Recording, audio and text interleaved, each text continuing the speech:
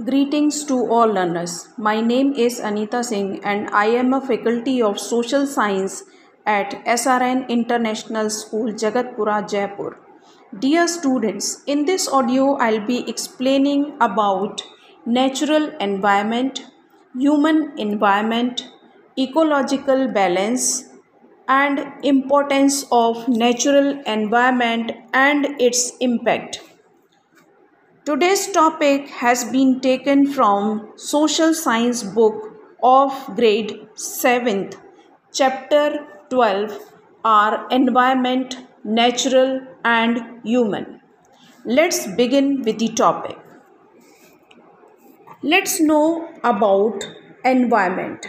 Environment means surroundings or conditions in which a person or a thing exists and develops its characteristics.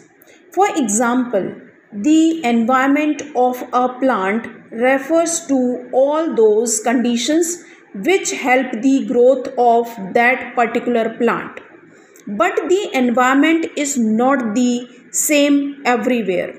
It varies from place to place. An environment required for the growth of rice is different from that required for the growth of wheat. It has been seen that the environment conditions in Punjab are suitable for the growth of wheat while they are not so in the Kaveri Delta in Tamil Nadu. Likewise, at certain places, environmental conditions are very favorable for the growth of humans as in Mediterranean or monsoon regions. On the other hand, they are not so favorable in desert areas or tundra regions. Environment is divided into natural and human environment. Let's know about natural environment. Dear students, all gifts of nature such as land, water, air, plants and animals form a part of the natural environment. They include both the biotic and the abiotic resources. Abiotic resources are composed of the non-living things like land, water, air, rocks, metals, etc. While the biotic resources are composed of plants and animals which have life in them. Both types of these natural resources are quite necessary for the existence and development of human beings. Now let's know about human environment.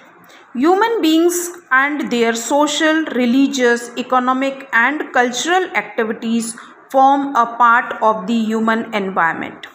Man's family, his community, religious activities, educational endeavors, factories, villages, towns, cities, buildings and roads, etc., and also his political activities form an important part of human environment.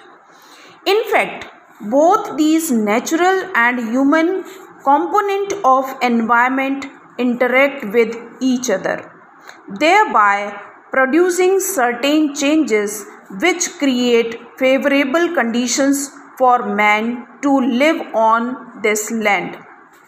But these components of environment are not static. They are subject to different process of changes which are sometimes slow and sometimes sudden. Let's know about the ecological balance. A proper interaction or balance between the natural environment and the human environment is quite necessary for the formation of favorable conditions for the survival of man. Such a balance is termed as the ecological balance. Now let's know about the importance of natural environment and its impact. As you know that we study natural environment because all humans are influenced by the physical or natural environment. Not only human beings but also plants and animals are influenced by the environment. Very few people want to live in a desert or a mountainous region because their our environment is very harsh. It is not easy to grow crops in such areas. Some people do not try to live in such areas because of harsh climate, which is either too hot or too cold. Moreover, means of transport are not so easily available in such hostile areas. That is why such areas are sparsely populated. On the other hand, people would like to live in such places where the land is fertile, climate is pleasant, and means of transport and communication are abundant. As such, we should be interested in studying natural environment. It has a direct bearing on our lives.